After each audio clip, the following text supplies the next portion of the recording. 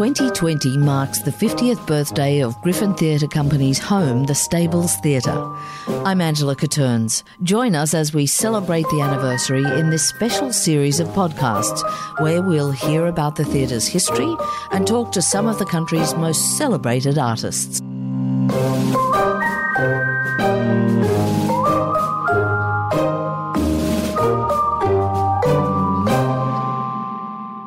So who's really running the show? In this episode of the Stables 50th Birthday podcast series, we meet the artistic director and the executive director. Lee Lewis has been Griffin's artistic director since 2013, but in 2020 she's taking on a new challenge. And Karen Rogers is Griffin's executive director. Welcome to you both. Thank you, Angela. Thank you. So who's the boss of who? It depends on the day and what's gone wrong and who's to blame. I'd agree with that. Would you? I'd like to ask this question of you both. How did you come to a life in the theatre, Karen? Well, I started off thinking I wanted to be a teacher, did my teacher training in English speech and drama, and during that course a very wise lecturer said to me that perhaps it wasn't the best career choice for me, realised I was going to be a very terrible teacher and suggested I take up stage management. So I started stage managing amateur productions, musicals. I did Annie and Cabaret and Evita and fell in love with stage management and ended up at NIDA doing the production course. I wonder what were the qualities that this teacher saw in you that thought, there's a potential stage manager? Well, organisation maybe. I love a list. A little bit of OCD. You're also a bit wicked. A bit wicked. A whole generation have been saved from your somewhat untoward teachings. Yeah, exactly. There's probably that as well. And so, Lee, tell me what drew you to a life in the theatre. You've been doing it forever, haven't you? Forever. Destiny. I was 3 years old when I first went backstage as a bluebell in a dance concert. And I remember standing backstage. I can still see the floorboards back there and the curtain and some ropes. And I thought it smelled amazing. And I walked out on stage and the lead bluebell fell apart and didn't know what to do. And someone had to take control. And from then, I've never let go. So you just elbow the poor lead bluebell out of the way and took over. If you're not tough enough, get out of the way, I say. That's fantastic. And so, Lee, can you describe the role of the artistic director? Do you have much autonomy and freedom to make your own decisions? On paper, yes, I have a lot of freedom to make decisions, but in reality, those decisions are impacted on by thoughts about audience, the people who are making work, artists and the teams around them.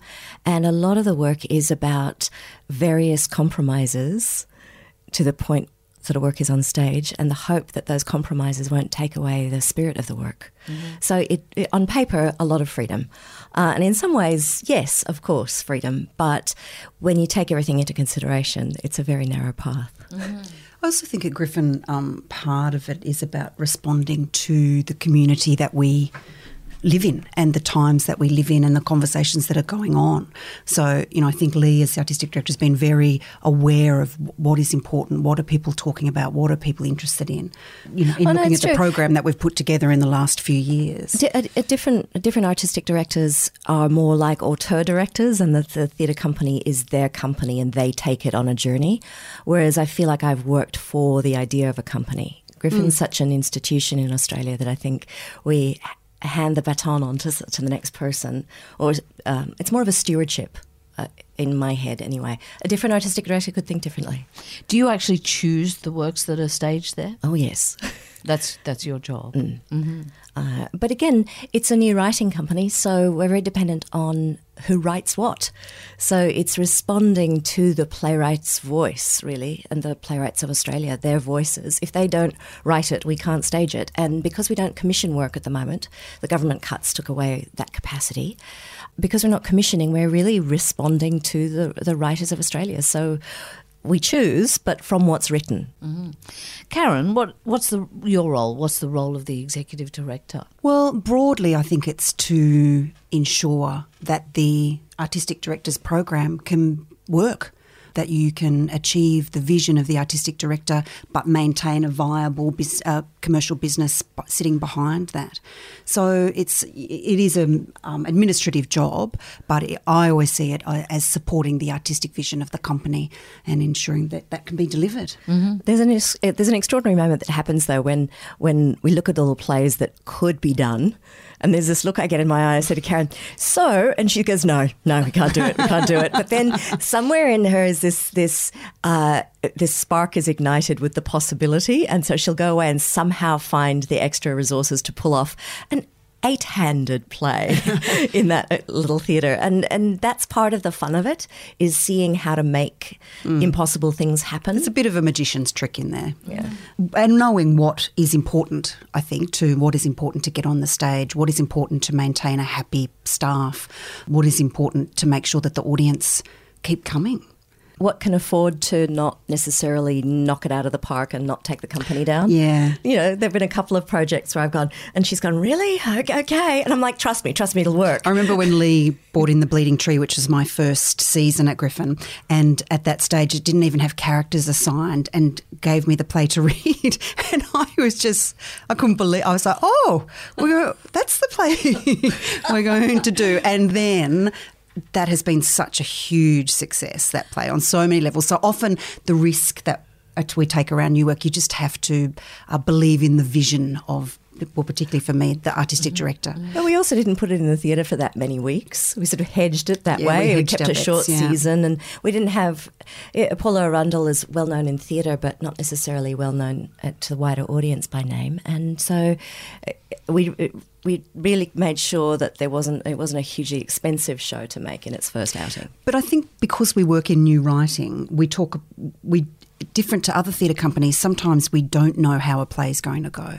And so we do talk a lot. We hypothesise about who will this audience be, how long can this play go for, who is this going to attract? Whereas if you're doing a play, Hamlet, or a play that everyone knows, it's not so much risk around the audience. So we do talk about that quite a bit in terms of our programming. But so here you are kind of making a prediction about who might like a work. Are you ever caught out and found to be wrong? I thought Bleeding Tree was a comedy.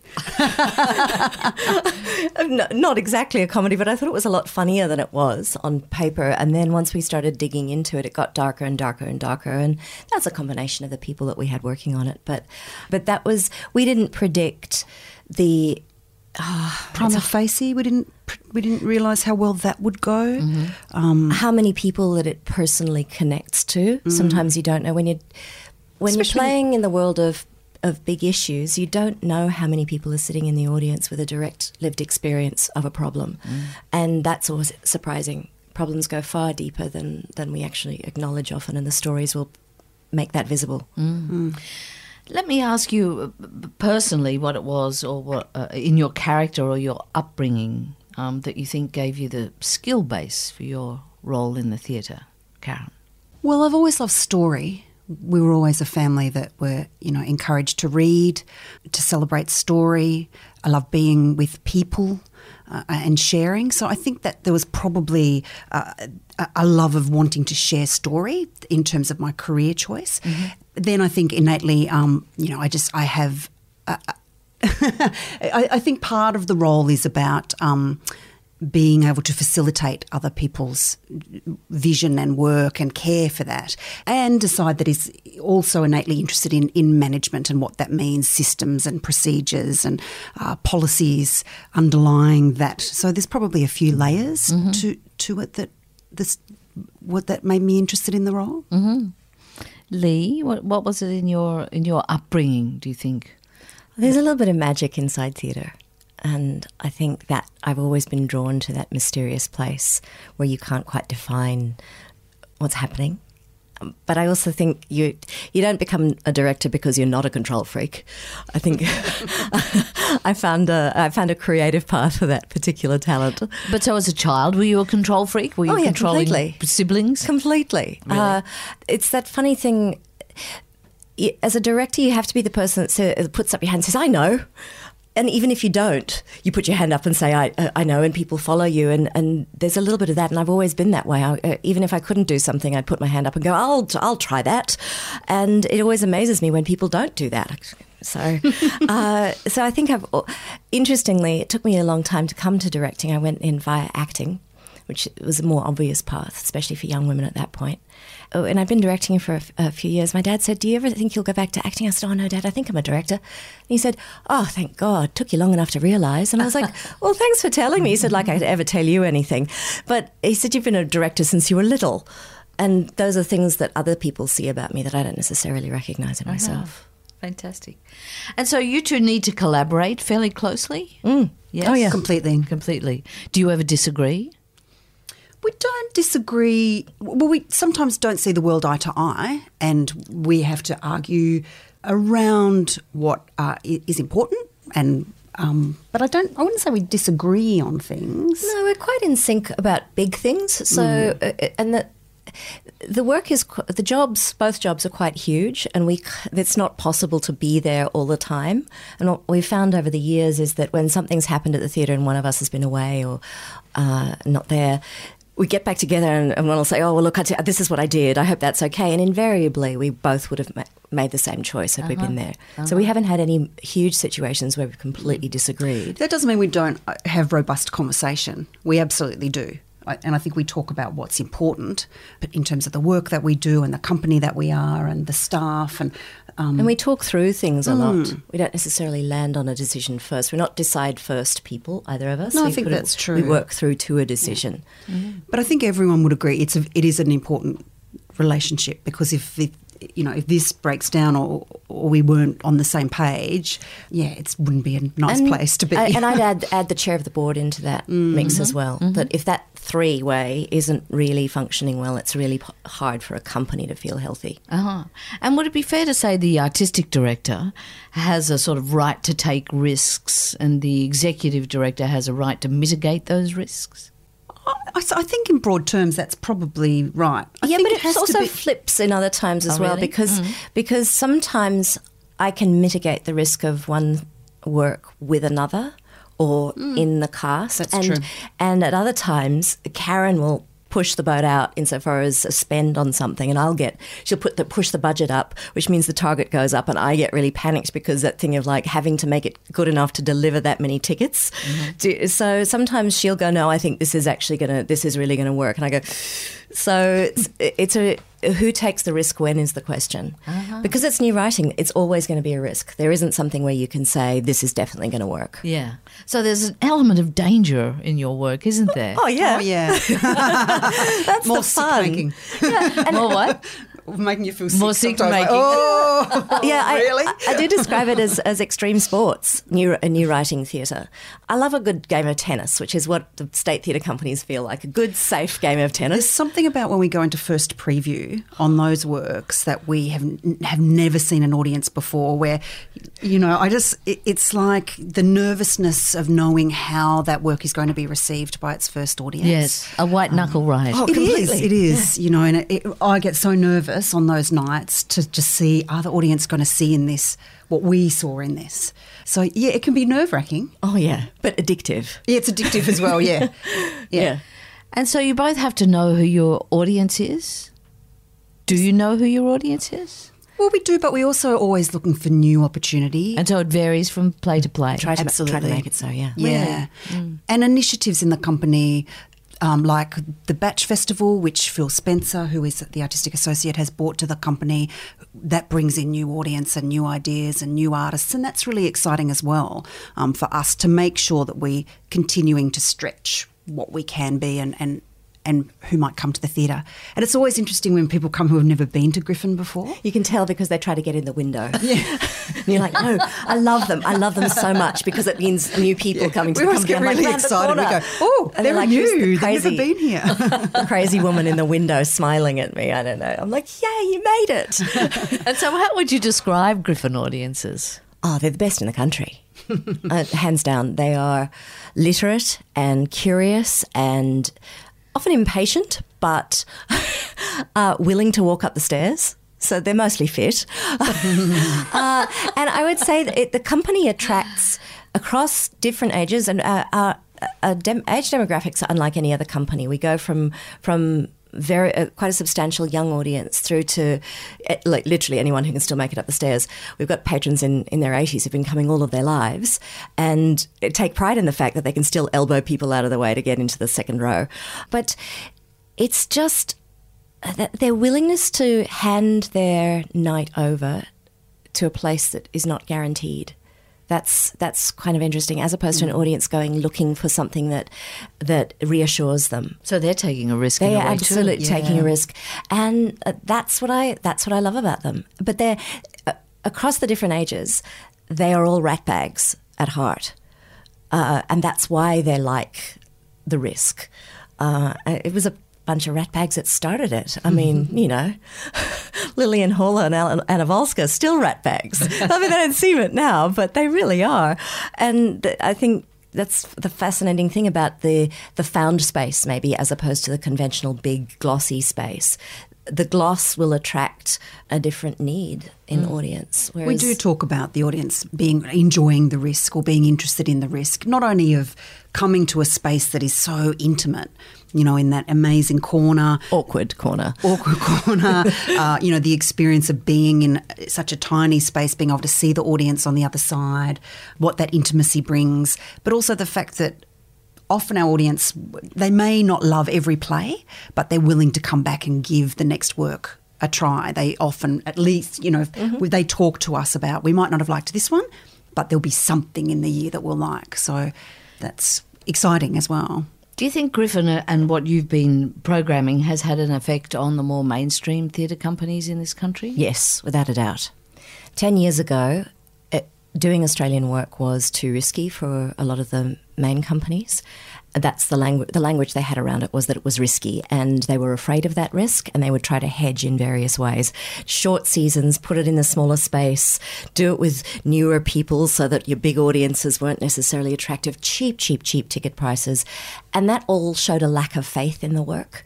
And now all of the companies have got substantial commissioning and development programs, and they're putting the works on stage, and they're figuring out how to make it work with their audiences. They're also, when Sam started doing revivals, the other companies weren't doing revivals of Australian plays. They weren't saying, this is an Australian classic. So we've started to have that conversation about which of our plays are classics. And so all of those ideas have been trickle-ups from Griffin. So it feels a little bit relentless on our part. We're all going, Australian plays, but it feels like over the last 10 years it's had an impact. And I think audiences now too are excited about our voice and who we are and our stories. They want to see them on the opportunity to see that on the bigger stages as well. So, and I think that has come from some trust in what we do as well. You wouldn't call it the most comfortable theatre. No. For both actors and audiences. And yet everyone loves working there and everyone loves seeing plays there. And so why do you think that is?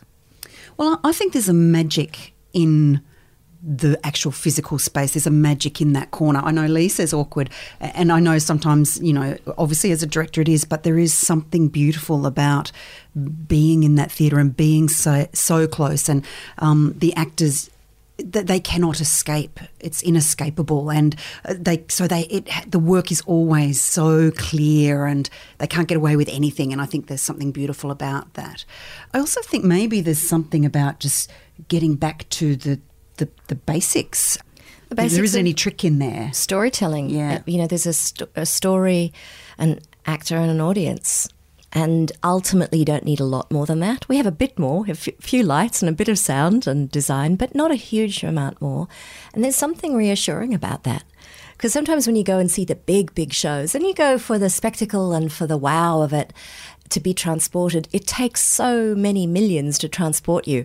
But sometimes it's just a combination of words and a beautiful actor 2 feet from you, and you're transported. And I think the humanity of the Griffin space is what's starting to attract people, especially as people are seeing more entertainment on screens. When they get to Griffin, it's like no other entertainment experience.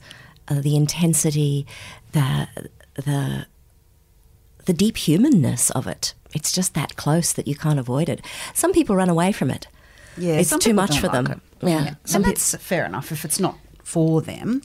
Then they're not for me, really. And the actors is an interesting question. There are some actors they don't actually like it. It's too close. Too close.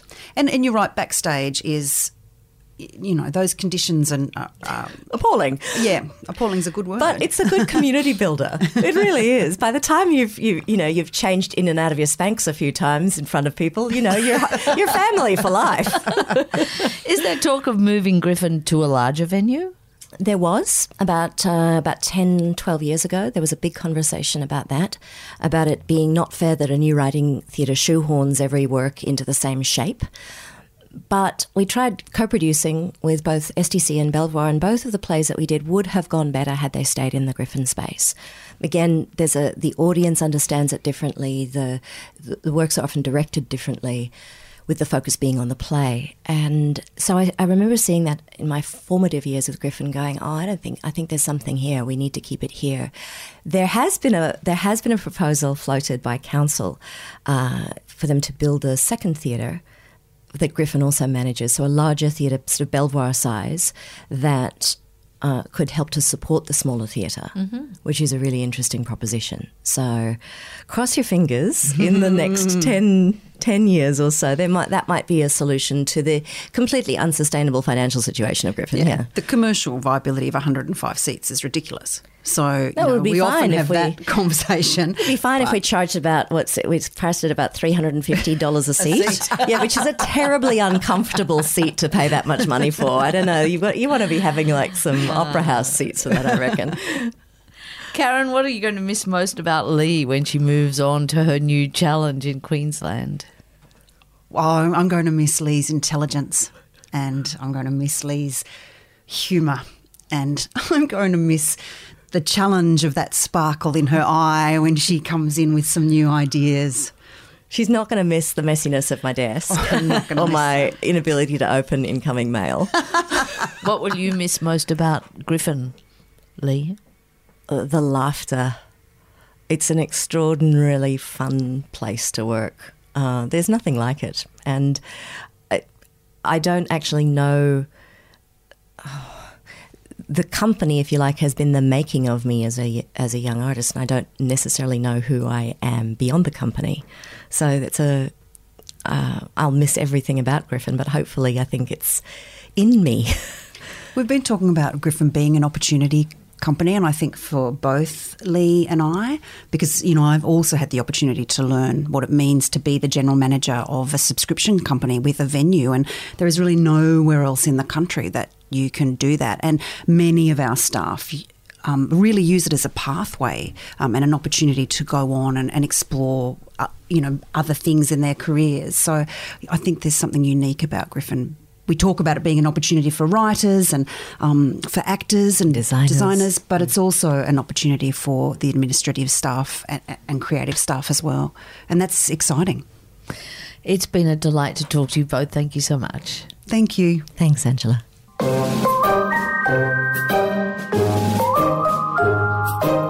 Thanks for listening to Griffin's special podcast series, where we're celebrating 50 years of the stables. For more anniversary activities, head to Griffin's website, griffintheatre.com.au.